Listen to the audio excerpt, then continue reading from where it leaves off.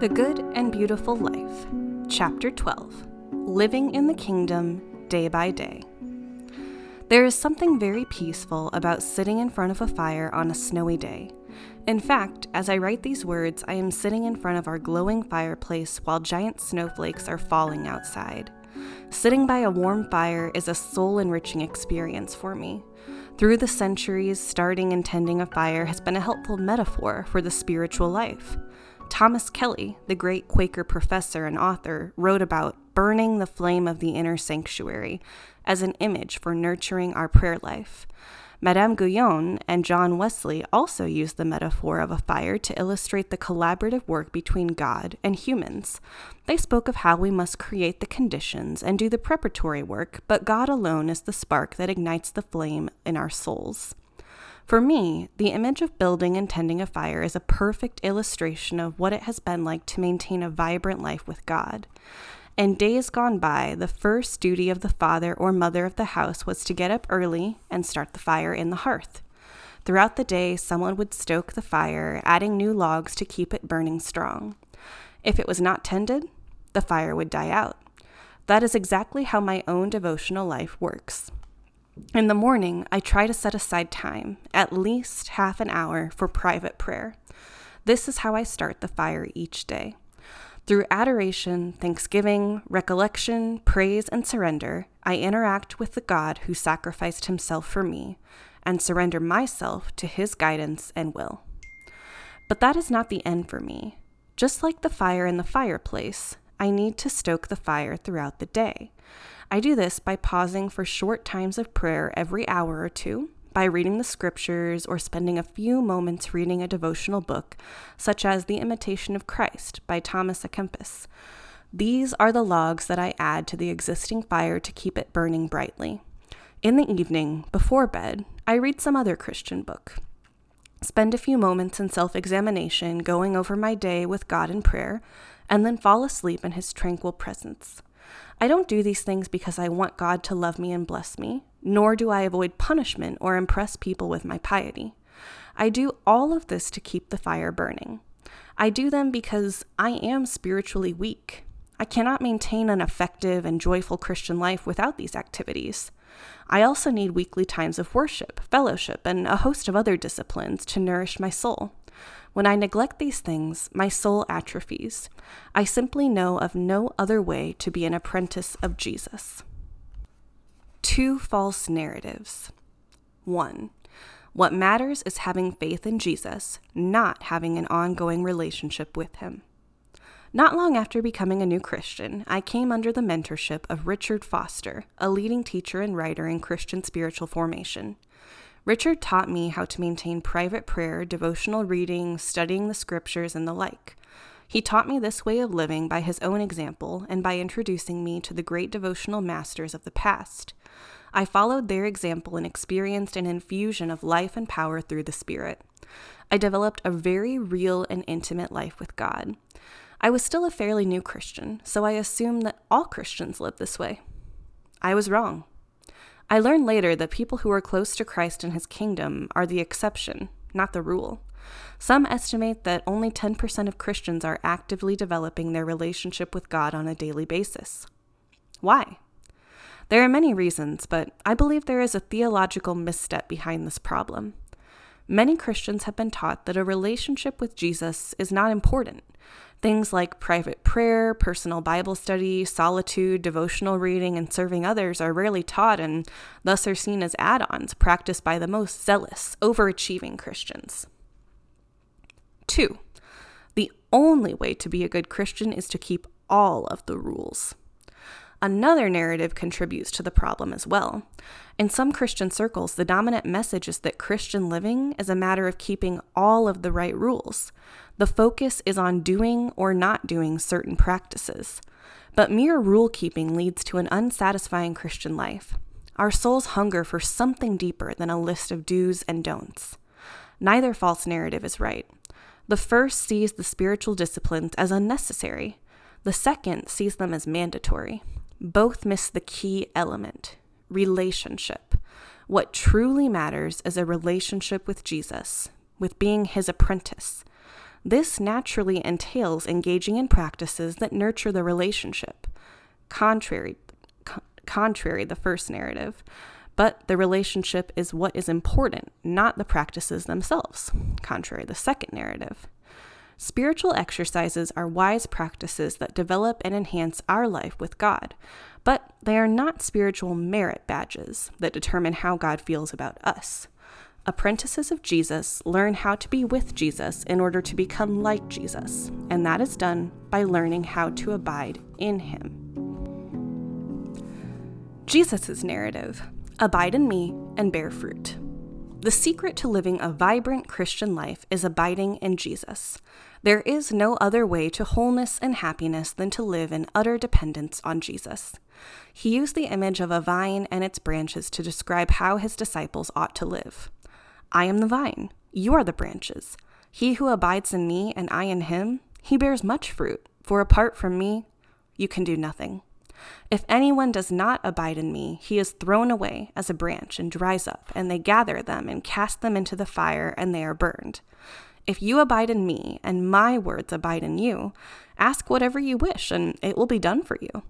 My Father is glorified by this, that you bear much fruit, and so prove to be my disciples. John 15:5-8. The image of a vine and its branches describes the necessity of staying connected to Jesus. A branch not attached to the vine is cut off from life and energy and cannot bear fruit, which it is designed to do. In the same way, a Christian who lives apart from Jesus is disconnected from Jesus' life and power and cannot bear the fruit of the Spirit: love, joy, peace, patience, kindness, goodness, faithfulness, gentleness, and self-control. Most of us would like to live with joy. The majority of people I know would like to be thought of as good people. I know very few people who would not like to have more peace. Jesus says that these things will naturally become a part of our lives and our character if we abide in him. But apart from him, we can do nothing. We cannot bear this fruit any more than a cut branch can bear fruit. How do we abide in Jesus? What does that look like? In The Good and Beautiful God, I explained it this way. To abide means to rest and rely on Jesus, who is not outside of us, judging us, but inside of us, empowering us. The more deeply we are aware of our identity in Christ and of his presence and power that are with us, the more naturally we will do this. To abide, then, is not done by observing a set of outer activities. I can't nurture my relationship with my wife merely by doing certain activities, such as sending flowers or writing her notes. Those things can be wonderful if my intention is to express my love, but developing the relationship will involve much more: spending time with her, listening to her, and caring for her. To abide in Christ involves spending time with Jesus. For me, this happens when I keep my mind and heart set on his presence with me. Psalm 16:8 reads, I have set the Lord continually before me, because he is at my right hand, I will not be shaken. Colossians 3:1-2 counsels, Since then you have been raised with Christ, set your hearts on things above, where Christ is seated at the right hand of God. Set your minds on things above, not on earthly things. My problem is that my mind wanders a great deal. That is precisely why I need to find ways to reset my mind on things above, where Christ is. The focus should be on the relationship, not the rules. Our Christian lives are in real trouble when we focus mainly on rule keeping. We must remain focused on our identity in Christ and let that determine our behavior. When I know and reflect on the reality that Christ dwells in me, my desire to nurture that relationship strengthens. But I must do something to build that relationship. Thus, I have many practices, not rules, that help me develop my relationship with God. Our souls hunger for relationship, which the disciplines nourish. 4 images, 1 point. We have arrived at the final section of the Sermon on the Mount, the greatest sermon ever given to the world by the most brilliant person who ever lived.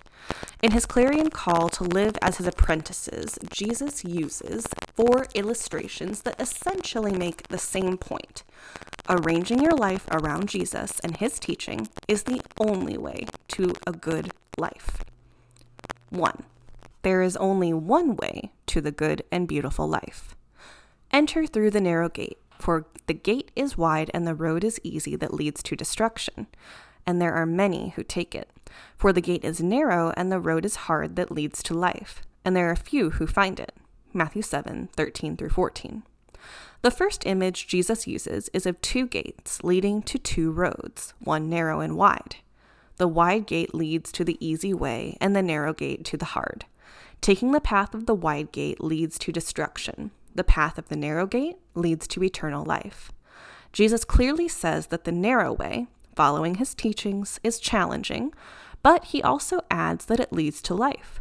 Much is made about the cost of discipleship and how hard it is to follow Jesus. While that is true, it is much harder not to follow him. Why don't we talk about the cost of non-discipleship? That cost, according to Dallas Willard, is much higher. Non-discipleship costs abiding peace, a life penetrated throughout by love, faith that sees everything in the light of God's overriding governance for good, hopefulness that stands firm in the most discouraging circumstances, power to do what is right and withstand the forces of evil. In short, it cost exactly that abundance of life that Jesus said he came to bring. The cross-shaped yoke of Christ is, after all, an instrument of liberation and power to those who live with him in it. Instead of focusing so much on the cost of discipleship, I think we should stress how bankrupt non-discipleship is. Jesus knew that many would not practice what he preached and would instead take the seemingly easier road of self-focus. Though it seems easy and is certainly popular, it is the path of ruin. 2. From the inside out.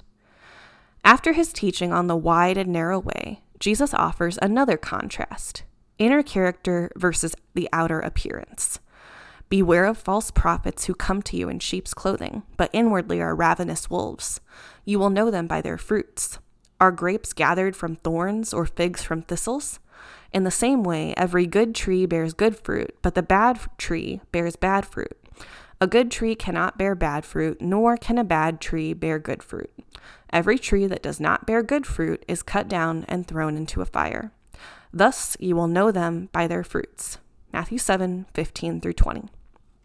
Church Father John Chrysostom interpreted this passage by saying that the false prophets are not heretics, but them that are of a corrupt life yet wear a mask of virtue. He goes on to say that we ought not look to the mask, but to the behavioral fruits of those who patiently pursue the narrow way. This seems right to me, and it's in the spirit of the Sermon on the Mount. What matters is the inside, in our hearts, as Jesus had said throughout. We may never kill anyone, but we may have a lot of anger in our hearts. Jesus reminds us that his apprentices don't merely look good on the outside, but their hearts are being transformed through their relationship to Jesus and the kingdom. When we develop that relationship, we abide in Christ, and we naturally bear good fruit.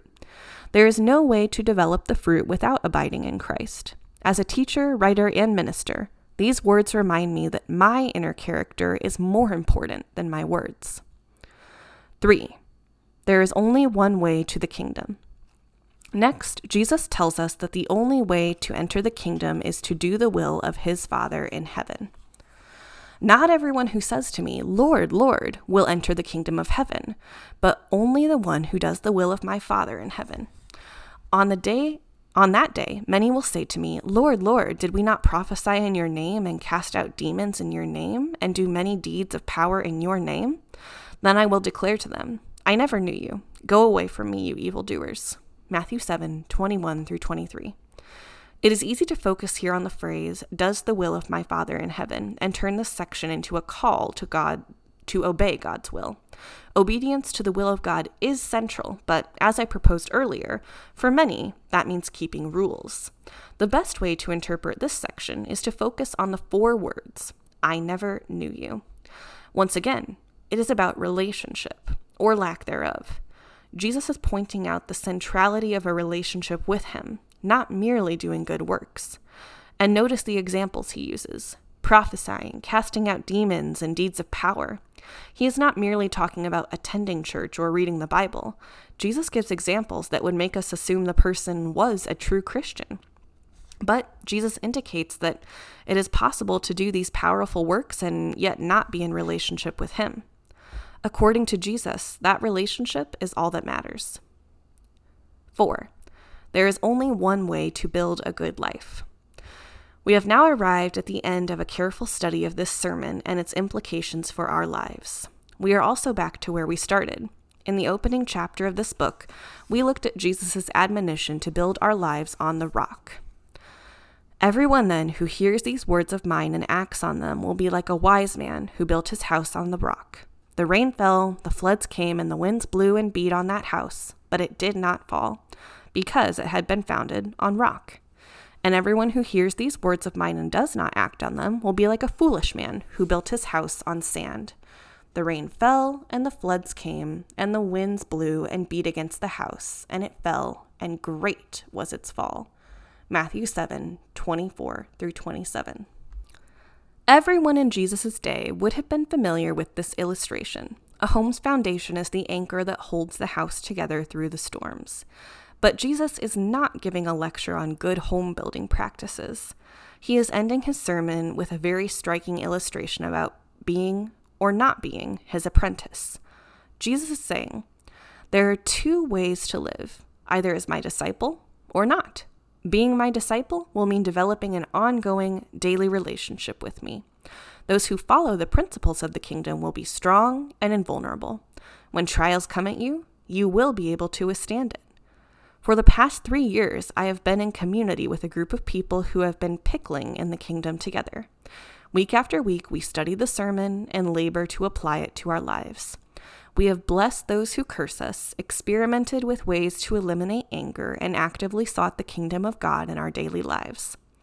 I have seen a lot of great things happen in our lives, but the one thing that has stood out to me is how we have learned to face adversity.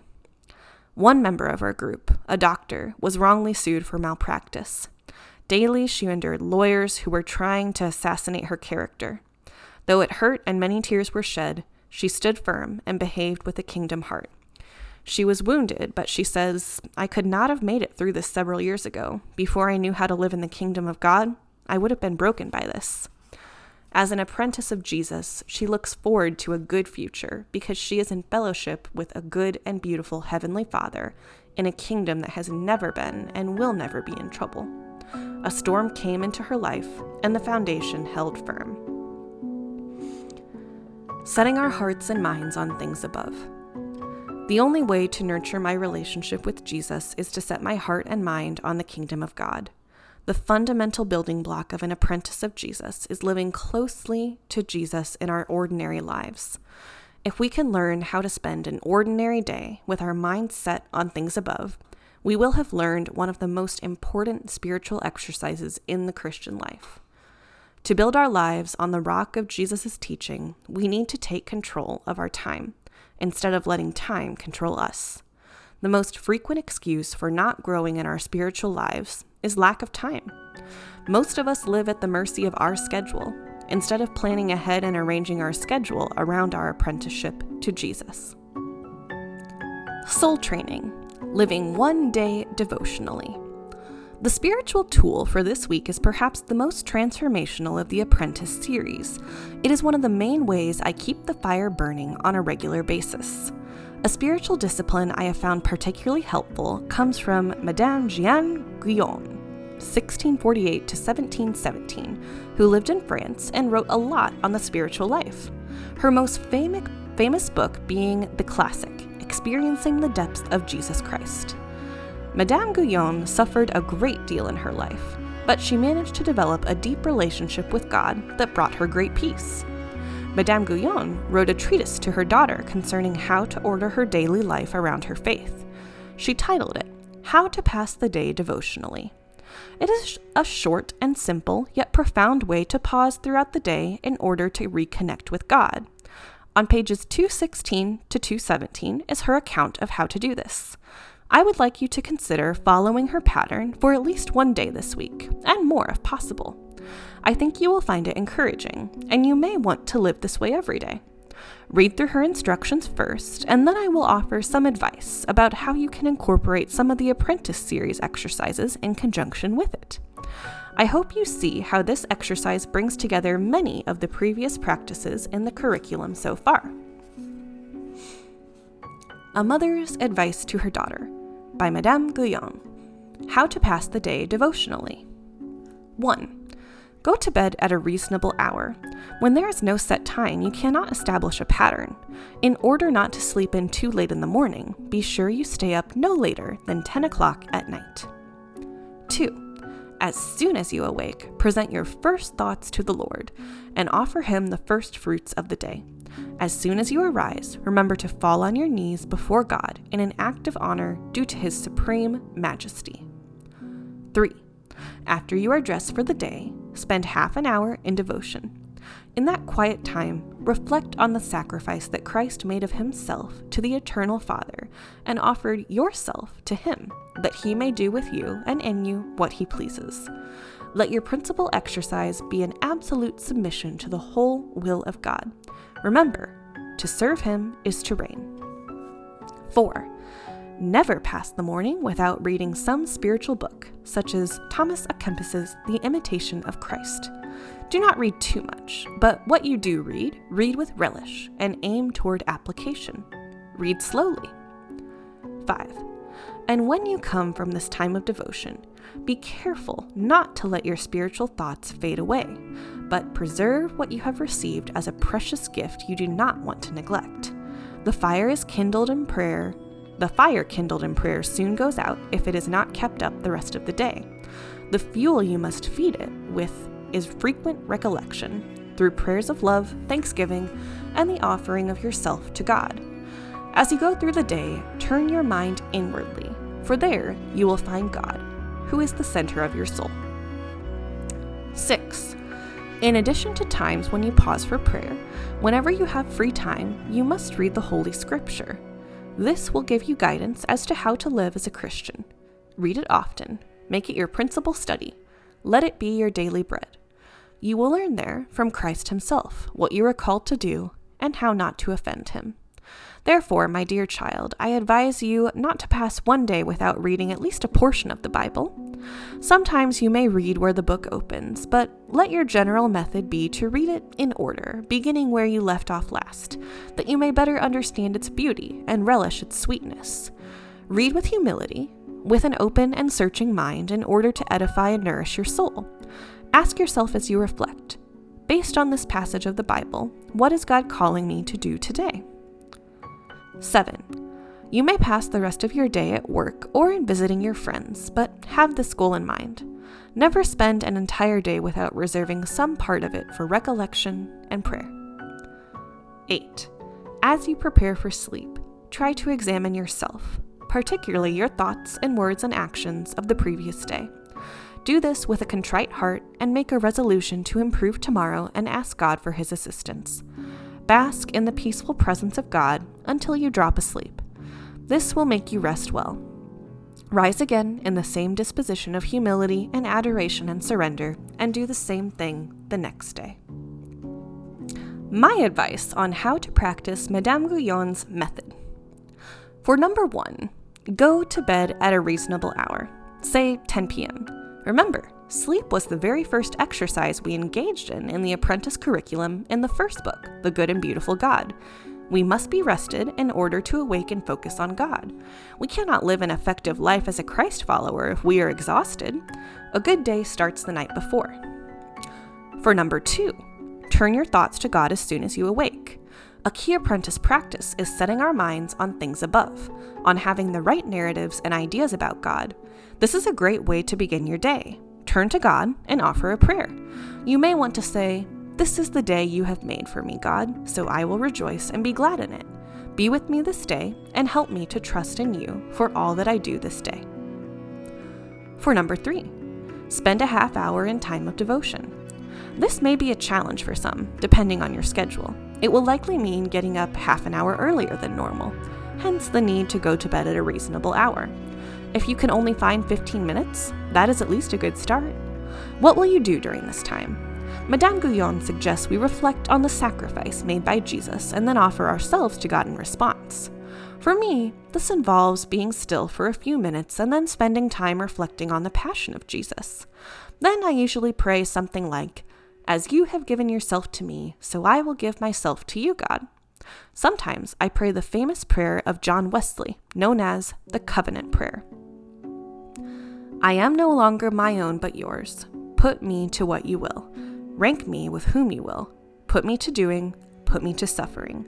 Let me be exalted for you, or brought low for you. Let me be full, let me be empty. Let me have all the things, let me have nothing.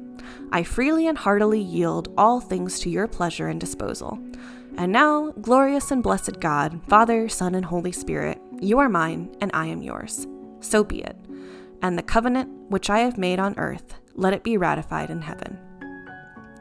For number 4, set aside time to read a devotional book.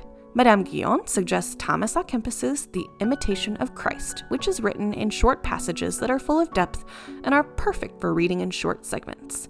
Whatever devotional you find helpful will do. Many people also enjoy Oswald Chambers' classic, My Utmost for His Highest, or perhaps a daily devotional booklet such as The Upper Room or Guidepost. For number 5, turn to God in prayer throughout the day.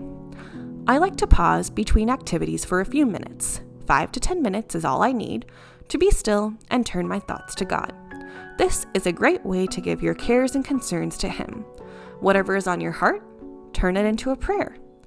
It may also be helpful to pray the 23rd Psalm once each day. This can be done when you are walking or driving. For number 6, set aside time to read from the Bible. This does not have to be an in-depth Bible study. I like to have the scriptures wash over my mind. Currently, I am working my way through 1 Corinthians, reading a few verses a day. I like to do this mid-morning, in between classes. You will need to find a break in your day when you can do this. For some, it may have to be before or after a lunch or coffee break. For number 7, end your day with a time of self-examination and prayer. As you fall asleep, think over the previous day. Ask yourself if there is anything you wish you had not done or had done in another way. This is what it means to examine yourself. Turn the matter over to God and seek His wisdom, especially if you are unsure about whether something is a sin. If you discover a fault, then resolve to amend your behavior in the future and ask God to assist you. Not all of your behavior will be negative. In fact, there likely will be things that you did well.